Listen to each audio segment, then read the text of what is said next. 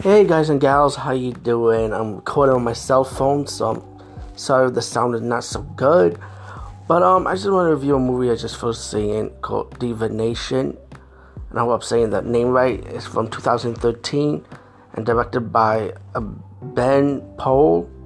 His last name is Pohl. I hope I got that right too. But this is one of those religious, faith-based type of movies, and the movie's about these two couples. They live in the happy life.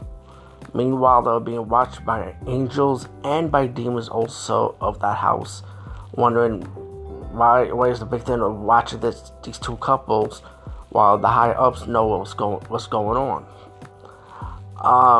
As the movie progressed, the couples end up having their differences, arguing, feeling kind of uncomfortable with each other because you got the demons trying to give them less hope, just putting words into their heads, while the angels are trying to stop these demons, trying to defeat these demons, keep away from this family, leave them alone, pretty much.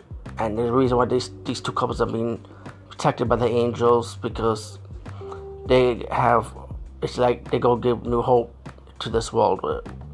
Trying my best not to spoil it, but all in all, this movie, faith-based movies like this usually have very low budget, cheap CGI, and to be honest, speaking for me, it doesn't bother me because I see movies. If the movie's enjoyable, I don't care how special effects are. As long as the movies are good to watch, and I find myself enjoying this one.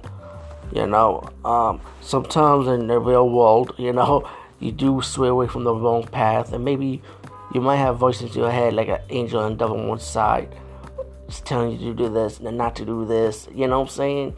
And we all have these voices in our heads, like, are we doing the right thing? Is this okay to do? Or is shit like that? Excuse my language. Since I'm talking about faith-based film, I shouldn't curse.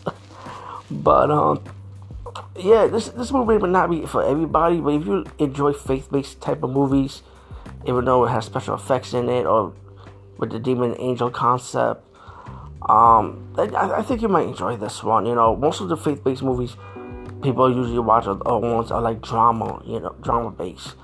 But I make an exception for this one. Definitely check it out.